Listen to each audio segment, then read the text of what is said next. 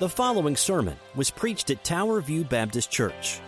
We are a gospel-centered, relationship-driven church that exists to know, grow in, share, and serve Jesus Christ. We do all this for the glory of God.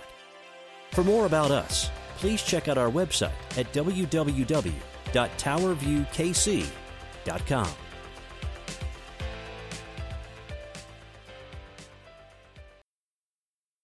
Well, we're back again. We want to say thank you for joining us this morning. My name is Darren Smith, pastor at Tower View Baptist Church, towerviewkc.com. Thank you for joining us. Good to be here with you.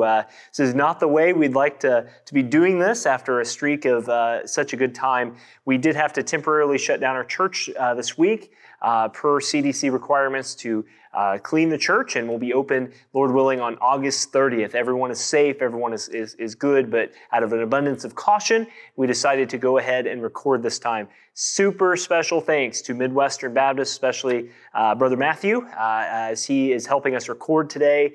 This was a last-minute thing. They were very gracious to allow us in, so we want to thank them especially. If you're watching us and you're at home, most of you are Tower View members or friends of the church or ministry, but if you're watching us for the first time, maybe this is your first time ever, thank you so much. And if you're not a Christian, hang in there. We're going to be talking with you as well as we're in the Summer of Psalms today. Summer of Psalms. I'm going to read Psalm 126, all 6 verses as we go forward, and we will look at it today. We'll read, we'll pray, and we'll get into the sermon from there.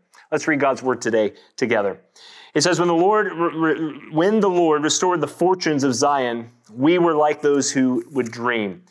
Then our mouth was filled with laughter and our tongue with shouts of joy. And they said among the nations, the Lord has done great things for them. The Lord has done great things for us. We are glad. Restore our fortunes, O Lord, verse 4, like the streams in the Negev. Those who sow in tears shall reap shouts of joy. And he who goes out weeping will bearing the seed for sowing shall come home with shouts of joy, bringing his sheaves with him. Psalm 126, a lesser-known psalm. We've been bouncing between psalms we know and psalms we don't know well. For many of you, this is a psalm you don't know. But I pray today you know it well. And if you're a Christian especially, that God encourages you through this, He edifies you through this. If you're not a Christian, that you would hear the Word of God. And that's what we're here to do. Let's pray together. And again, thank you for joining us on a different day in our life the last several months. Even in COVID period, we're grateful to be able to do this. Let's pray together.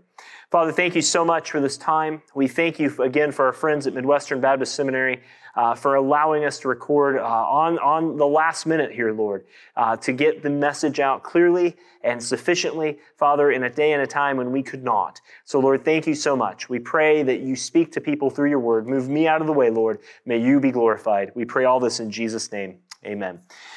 Well, there's a story told of the Mountain Valley Cathedral in remote Switzerland, which is one of the most beautiful regions in the world. Even in World War II, the German Nazis loved that region because it was an escape for them for war.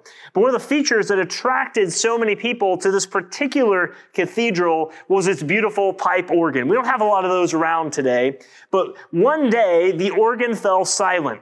Musicians and experts from around the world came to try to repair it. But no one could do it. No one succeeded in their task. Then one day, an old man appeared and asked permission to try to fix the organ. Well, of course, they let him in. They're desperate. And so after working on it for several days, the community once again was filled with the glorious music that came from the pipe organ.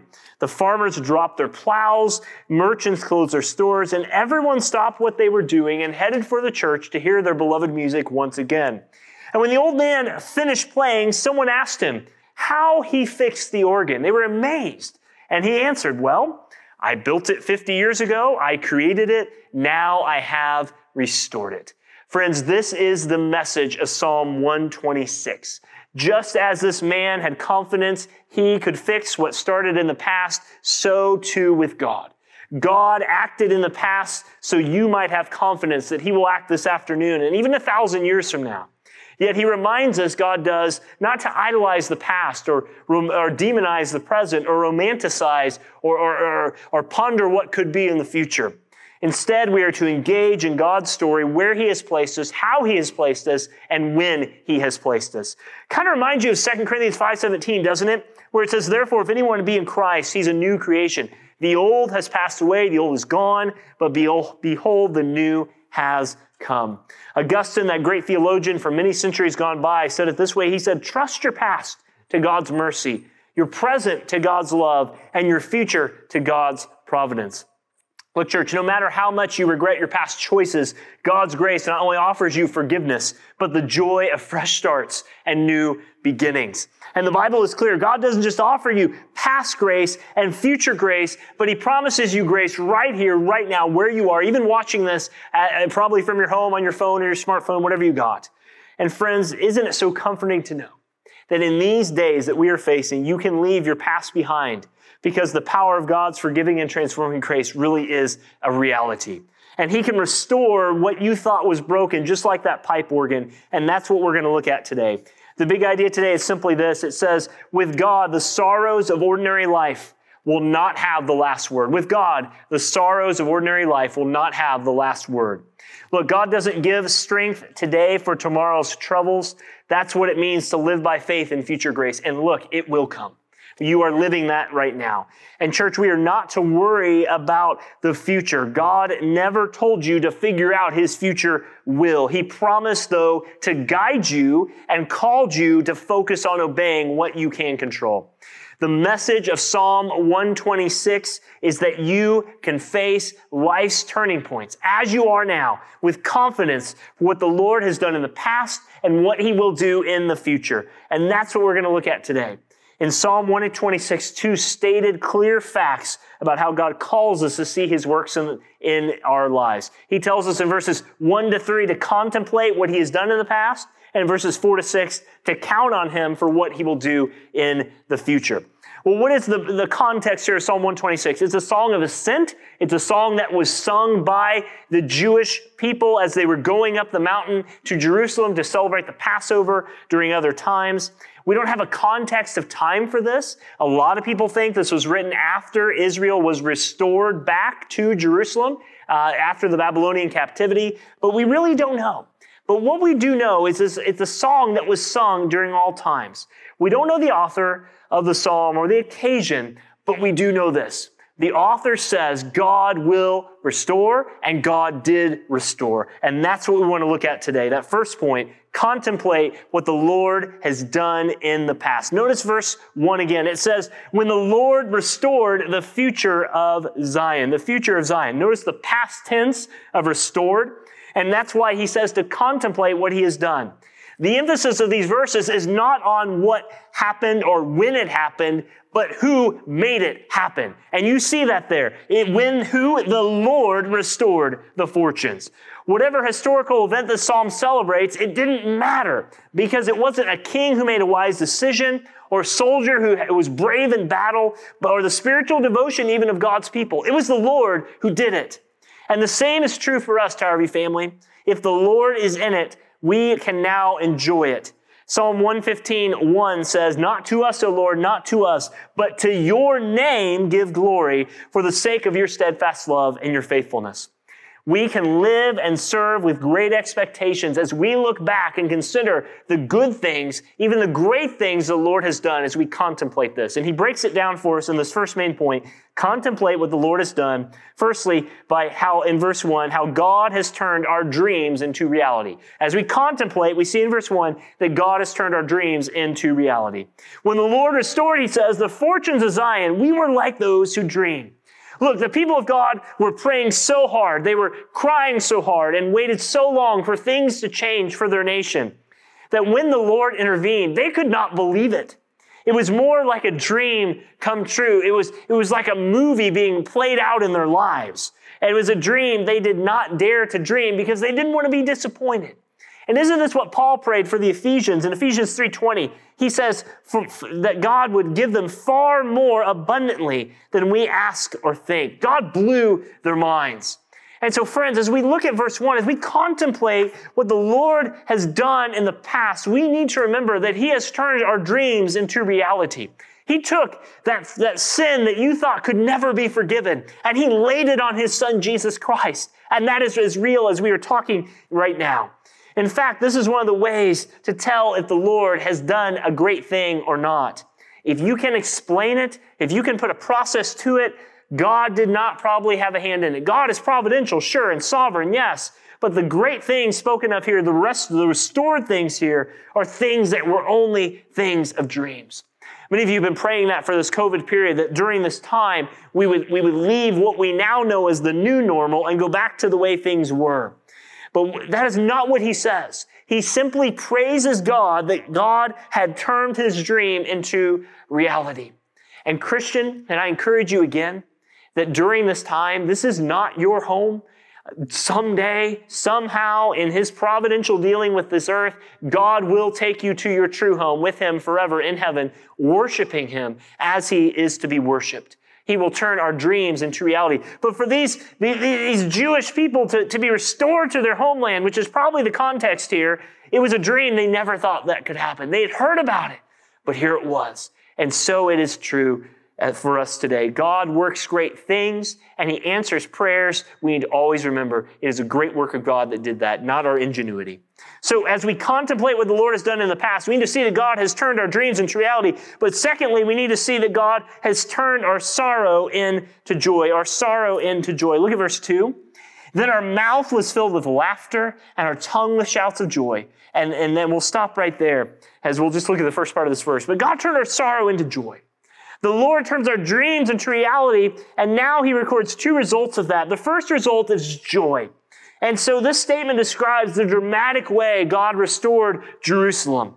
And Psalm 137, 1-4 reports the laments of God's people. I want you to hear this. I'm just going to quote it from my notes here. It says, by the waters of Babylon, there we sat down and wept when we remembered Zion. On the willows there hung our lyres, for there our captors required of us songs and torments, saying, sing to us the songs of Zion. But how shall we sing of the Lord's song in a foreign land? When the psalmist wrote this, the unknown psalmist, the children of Israel were so defeated, so depressed, so demoralized that they dreamed it to be wrong and impossible to sing. But when the Lord restored them, when he brought them back to the place he said he would do, their mouths were filled with laughter and their tongues with shouts of joy. And that's how good God is to us, church. That the Lord is so good it ought to make you laugh sometimes. I mean, isn't that what happened with Sarah and Abraham in Genesis 18? The Lord showed up to warn Abraham that Sodom and Gomorrah were going to be destroyed. And oh, by the way, you are going to have a son someday, Abraham. And you, even though you were old and advanced in years, you're going to have a son. And when Sarah heard it, she was long past childbearing years, she laughed. And the Lord rebuked them, asking, is anything, Genesis 18:17, too hard for the Lord?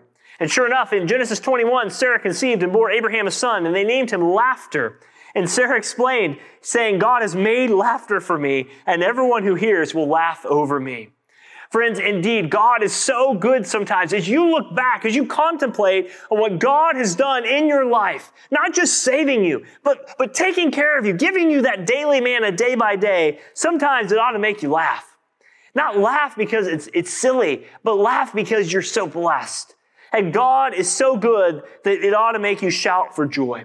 There was a story told about Charles Spurgeon and not understanding the full implications of her words. One critic of his, one non-Christian critic of his said and warned Mr. Spurgeon, and he said this, he said, Mr. Spurgeon, if the Lord ever does save me like you say he might, he'll never hear the end of it.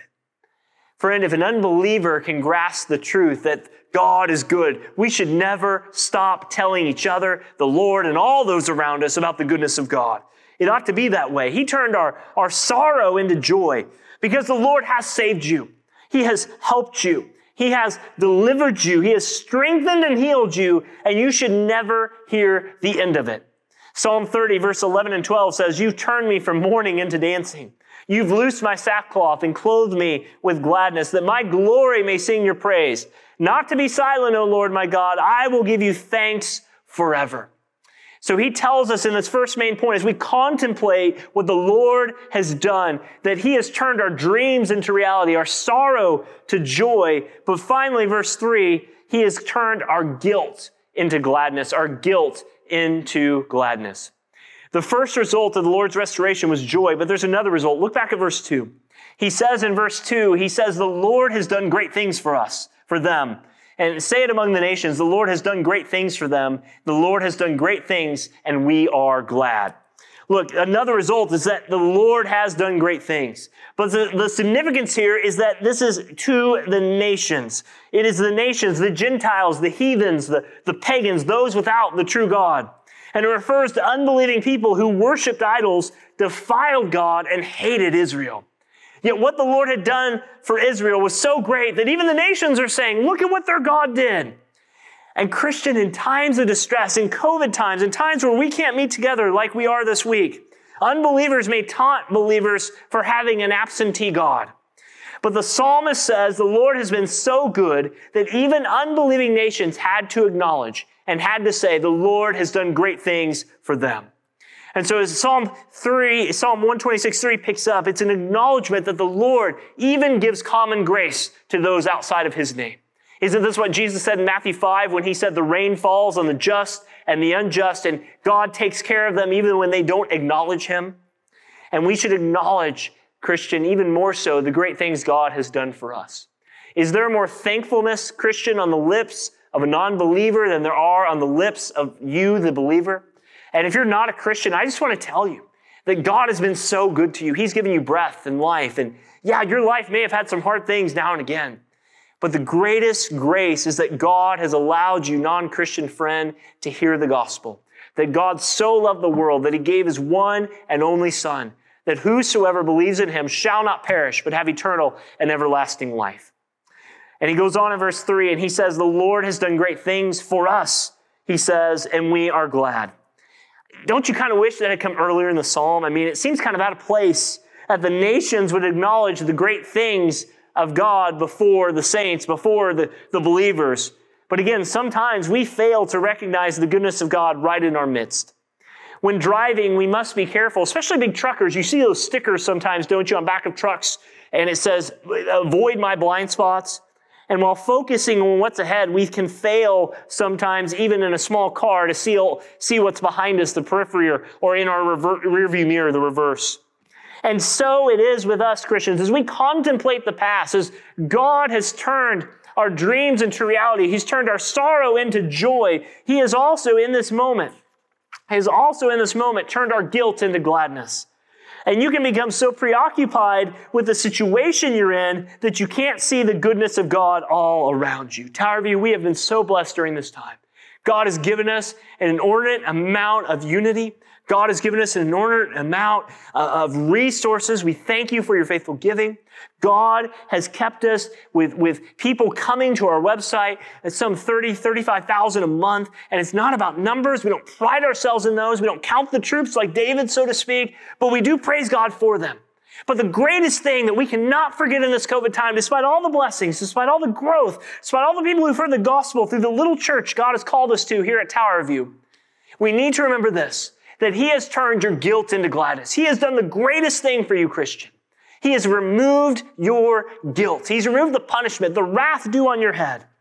Other people can see the favor of God on your life sometimes as you're blinded to it. So let me just advise you to look around this day, this Lord's Day, and see the great things that have happened in your life. There's been a lot of them. See what the Lord has done. And you see that he did it for you and not against you. You see the great things the Lord has done for you and do what the psalmist says. Be glad. Isn't this what the old song says? O Lord, my God, when I'm in awesome wonder, consider all the worlds that your hands have made. I see the stars. I hear the rolling thunder. Thy power throughout the universe displayed. Then sings my soul, my Savior God, to thee. How great thou art. How great thou art. Friend, we are called in Psalm 126 to remember, to contemplate what the Lord has done in the past. He has turned our dreams into reality. He's turned our sorrow into joy. He's turned our guilt into gladness. And now we go to our next main point, is that we are not only to contemplate what he's done in the past, but now we are to count on what he will do, what the Lord will do in the future. We're to count on what the Lord will do in the future. John Wesley, one of the great preachers, wrote a hymn that says this. He says, "Where is the joy I knew when I once saw the Lord?" Look at verse 1. The psalmist's joy remembers when the Lord restored the fortunes back to Zion. But in verse 4 now, the psalmist prays that the Lord would restore Zion's fortune. This is a sudden and even dramatic shift from the joyful remembrance to now a humble prayer, a petition that confronts us with the fact that times of celebration don't last, even when they are a direct result of the Lord's intervention. James Montgomery Boyce, and I mentioned him last week, the former, now deceased pastor of 10th Presbyterian in Philadelphia, said this. He says, exceptional joy usually doesn't last a long time. It can't really, because life is always a combination of ecstasy and agony, good times and bad times, joy and suffering. Christian, look, like it or not, the truth is that our triumphs do not last either. But know that God brought restoration yesterday and He's able to do it again. And so in verses 4 to 6, we're going to see an affirmation of God and what He will do in the future. And the first thing you see that God will do is found in verse 4, that God will answer our prayers. God will answer our prayers. And if you look at verse 4, it says, restore our fortunes, O God, like the streams in the Negev. So what should you do when you find yourself at life's turning points? Well, the psalmist answers in one word. He says it this way. He says to pray. In verse 4, the psalmist prays, restore our fortunes, O Lord. And this is the only prayer request found in the psalm. In fact, it's a simple petition. It's the only petition we have. Restore our fortunes. And I want you to notice, this is in the future. This is in the present, but mostly in the future. In verse 1, there is a celebration of what the Lord has done. But it's used here as a prayer for future restoration. Literally, the psalmist prays, Lord, you've done it before. We're praying that you do it again. Please do it again. And so he prays for restoration after restoration, if that makes sense. The Lord restored Israel to their land after the Babylonian captivity, but now they need a physical restoration, a spiritual restoration in place of a physical one. God, you brought us all back physically and safe, and you brought us back to the promised land, but Lord, now we need a spiritual revival. Lord, now we need you to pump our veins full of your goodness and reminders of your presence. Lord, do that today. Friends, this is the reality of life. God will answer your prayers. God will do that as you consider and count on what He will do in the future. But there will be times when you need restoration after restoration. You will need God to deliver you to something after He's delivered you from something. You will need God to bring you into a new season after He's brought you into, for instance, a new year. You will need God to heal you even though the doctor says you are healthy. You will need God to give you a stimulus package even when your finances are in order. Hebrews 13:8 reminds us that God is the same yesterday, today, and forever. And the one who restored you in the past is able in the future to do it again. And it starts with that 4-letter word we know, but we often don't do, P-R-A-Y, pray. But notice the psalmist describes this divine restoration. He says, "O Lord, restore our fortunes, but like the streams in the Negev." It kind of sounds funny, doesn't it? The Negev was a desert south of Judea near Beersheba. One of my good friends, he may be watching this, lives in present-day Beersheba in Israel. But during the summer, there would be no rain, and the Negev would be bone dry. There was no water. I mean, literally. But suddenly, the rains would come and fall in the winter, and the riverbanks would overflow. And the dramatic picture here of the psalmist is that he's praying God would answer his prayer. But things are turning decisively, completely, and suddenly. So he says, don't judge the outcome by how things look now. Christian, you may be at a dry place, so to speak. Your physical health, your family health, your financial status, your emotional state, your kids, your job, whatever you got. Or more importantly, your spiritual condition may be as dry as the Negev. But the Lord can restore, Psalm 126:4 tells us, the fortunes like the streams in the Negev. In fact, Isaiah 41:17 and 18 says it this way. It says, when the poor and needy seek water, there is none, and their tongue is parched with thirst. But I, the Lord, will answer them. I, the God of Israel, will not forsake them. I will open the rivers on the bare heights and fountains in the midst of the valleys, and I will make the wilderness a pool of water, and they dry lands springs of water. The psalmist tells us very clearly as we consider and count on what the Lord will do in the future that He will answer our prayers, and He will sovereignly at times open the floodgates. So Christian, hang on. You may be at a place where God has you in a holding pattern spiritually where it seems like you can't get out of the desert. Seek Him, obey Him, trust Him in the places you can. give to his service, share the gospel boldly, freely, and forthrightly. But do it to his glory. He will answer our prayers. But verse 5 goes on, not only will God answer our prayers as we count on him for the future, but God will also accept our broken worship. Notice verse 5. He says, those who sow in tears also reap with shouts of joy. So in verses 5 and 6, we're going to look at verse 5 now, but the picture shifts to more of an agriculture, more of a farming thing, and we're getting into that sowing and the reaping. Just want to say here clearly, church, that we do not believe in karma. We're not pantheists. We're not deists. We don't believe that what goes around comes around, all those phrases that we're aware of, but we do believe that God is providential. And we do believe, as Galatians 6 clearly says, that what you reap is what you sow is what you reap, and vice versa. You pour into it, you're going to get something out. The old computer term is from the 80s and 90s programming. Pastor Nelson will know this, is that bad data in is bad data out. Good data in is good data out. But he puts it in agricultural terms. Verse 4 tells us God can bring restoration suddenly through prayer. But now in verses 5 and 6, he tells us that God brings sometimes restoration seasonally. Just as those streams in the Negev are a sovereign work of God alone, only the Lord can turn a desert into the river. And there is this balance, once again, isn't there here, between divine sovereignty and human responsibility. And our responsibility is acknowledged here as we look at what the harvest is. He says in verse 5, and I want you to see that, those who sow in tears shall reap with shouts of joy. Those who sow in tears shall reap with shouts of joy. And so he says, it's kind of like this. Imagine a farmer who suffered a drought last season. Think of those of you who know your history, especially just about 6 hours south of here in the Dust Bowl, Oklahoma, south central Kansas. And you imagine a farmer in the 1930s sowing his seed, planting his seed. But because there is no rain, the entire investment was lost. He lost everything. And when the time comes to plant again, he only has a limited number of seed because he couldn't harvest last year to regain some of that, to recoup it. And at last season's crop failure left him unable then to purchase more seed. So the farmer sows what he has. He gives all that he has. He has no choice. But as he puts those last seeds into the ground, he sows in tears because tears flow from his eyes. But the psalmist says here, Psalm 126, verse 5, that those who sow in tears shall reap with shouts of joy. So how does that work, Pastor? Well, notice the intermediate period between sowing and reaping and all that goes with it. These verses start at the beginning and tell you the end result. It doesn't fill in the middle story, the details. The farmer sows in tears, but then he reaps in joy. So what happened in the in-between? Well, this little proverb here is filled with hope.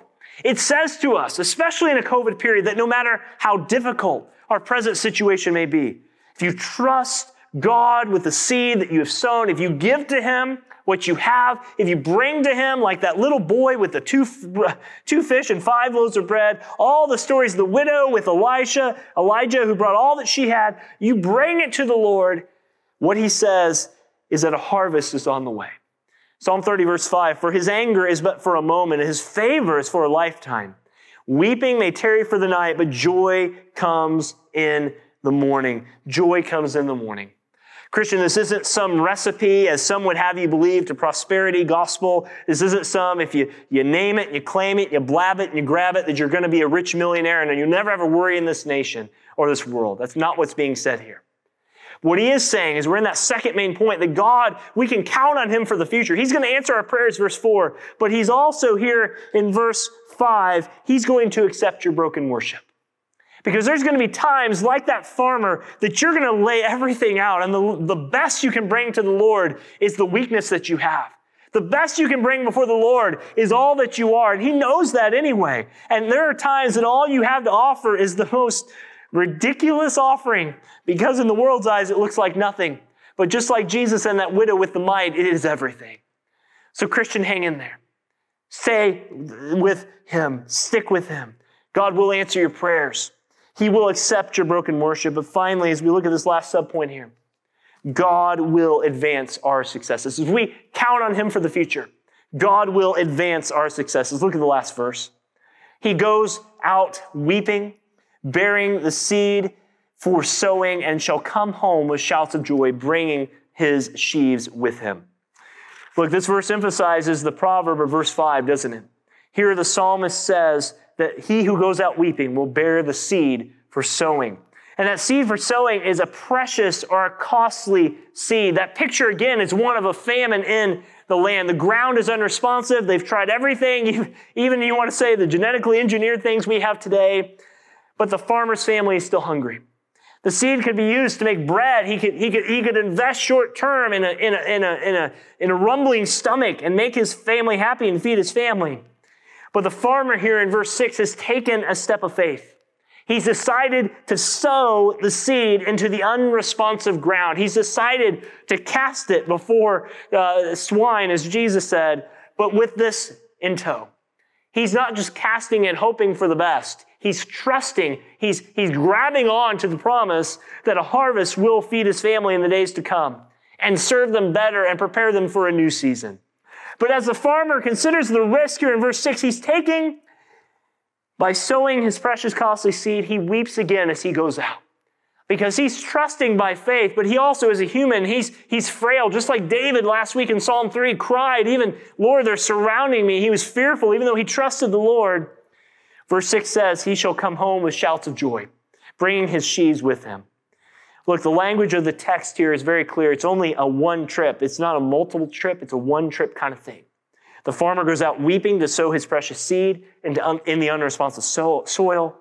But while he's out in the field, God intervenes. God advances. God blesses.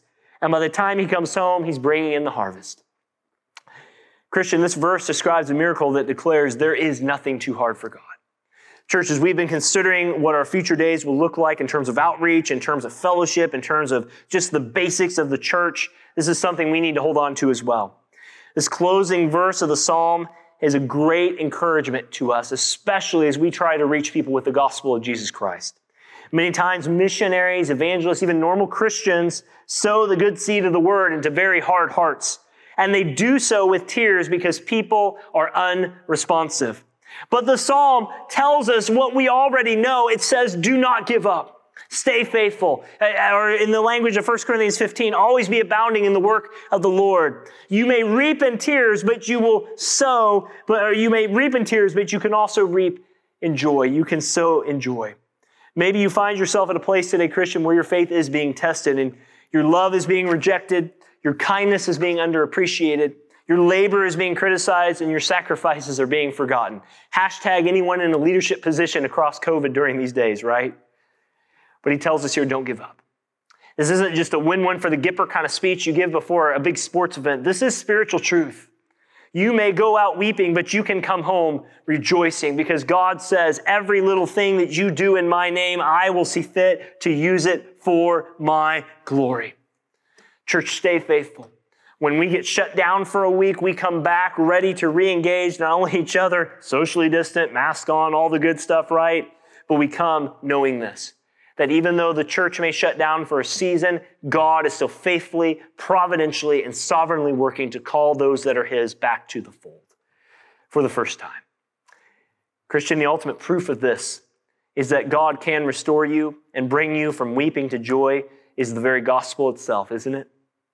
He sowed in tears, did the Lord Jesus Christ. And Jesus lamented in Matthew 23:37. He said, "O Jerusalem, Jerusalem, the city that kills the prophets and stones those that are sent to it. How often would I have gathered your children together as a hen gathers the brood under her wings, and you would not listen." And later in John 12:24, Jesus said, "Truly, truly, I say to you, unless a grain of wheat falls into the earth and dies, it remains alone. But if it dies, it bears much fruit." Indeed, Jesus sowed his life for us in tears, but on the third day, unlike Buddha, unlike Confucius, unlike Zoroaster, unlike Mary Eddy Baker, unlike Joseph Smith, unlike Charles Russell Taze, unlike any other person who's ever claimed to be anything other than what God tells them they are, Jesus Christ busted out of that grave. What was tearful, what was lamenting, what was sorrowful became joyous. And he rose from the dead to the fruit of eternal life. And if you're not a Christian and you're tuning into us this morning, I just want to remind you very clearly, that is the news for you. You may have started this lacking hope, but let me tell you the greatest hope as we close. God sent forth his Son, born of a virgin, born under the law, so that all who call upon him might be saved. Friends, you are outside of Jesus Christ. There's nothing you can do to please God as you are. You can do all the great things religiously. You can come to our drive-in church. You can sit in the green space. You can come inside. You can even serve to various degrees in various capacities. But unless you yourself, sir or ma'am, have turned from your sin and repented and believed the gospel of Jesus Christ, you will never be saved. The wages, your paycheck, your earnings, your 401k for just being a human, Romans 3:23 says, is death. But the gift of God is eternal life through Christ Jesus, my Lord. Romans 6:23, Romans 3:23 rather tells us, for all have sinned and fall short of the glory of God. But friends, we have such a good God that while we were yet sinners, in our sin, Christ died for us. And the Bible says, if you will confess with your mouth Jesus is the Lord and believe in your heart that God raised him from the dead, not just symbolically, literally, bodily, physically, as I'm talking to you now, you will be saved. Friends, you must repent. You must 180. You must turn away from your sin and come to Jesus Christ. Look, drop us a message. You see that messenger thing below. You know it's there. You can click on it. It's cool. It's okay. You can do that. You click on it. You message us. You call 816-368-1330, 368-1330. You text that number. Be glad to connect with you. We want to tell you more about Jesus, but don't turn this day unless you have come to that knowledge. Well, there's a story told about sharecroppers in the days gone by. Christian, I think this will speak to you. And the rains would come and flood the valleys that would wipe out their crops. But at one point, the son of the farmer said, Dad, I'm out of here. I can't take this anymore. We do all this work, and all of a sudden it rains hard, and it's literally all washed away. Dad, I can't do it. The father encouraged him to hang in there for a little while. Something had to change. Just wait it out, son. Hang tight. We'll get there. And wouldn't you know, it did. The owner of the land came by one day, and as he saw their field in the valley, he told his foreman, he said, look, this family has worked so hard for so many years, and it's impossible to grow anything them. Would you put them up on that hill over there? Would you put them in a place where they can actually grow crops? And they did, and that family prospered. Christian, you may be in a valley today. The floods may wash away your best efforts. You may feel like giving up, but we have good news, and Psalm 126 has communicated this to us. There is one who sits high and looks low. And if you hang in there, he will promote you from the valley to the mountain, not because you earned it, not because you deserved it, not because you have greater faith or stronger faith than someone else, but because that's the promise of his word. With God, the sorrows of ordinary life will not have the last word. We can contemplate that first point as we looked at as what he's done in the past, but hang on, buckle up. You can count on him and consider what he has done and what he will do in the future. Let's pray together. Father, thank you so much. As we close today, we are grateful for this truth, that we are saved by grace. Father, thank you that the sorrows of this life will not have the last word. The psalmist tells us that you not only restored, but you will restore. You did in the past, you will do it in the future. Father, we don't overpromise as some pastors do what that means. We simply trust as we do your grace and your kindness. Father, we love you. We pray especially for those watching this morning who are not able to join us physically. We miss each other, Lord. We look to getting back next week. But we thank you for this time together. We pray all these things today in Jesus' name. Amen.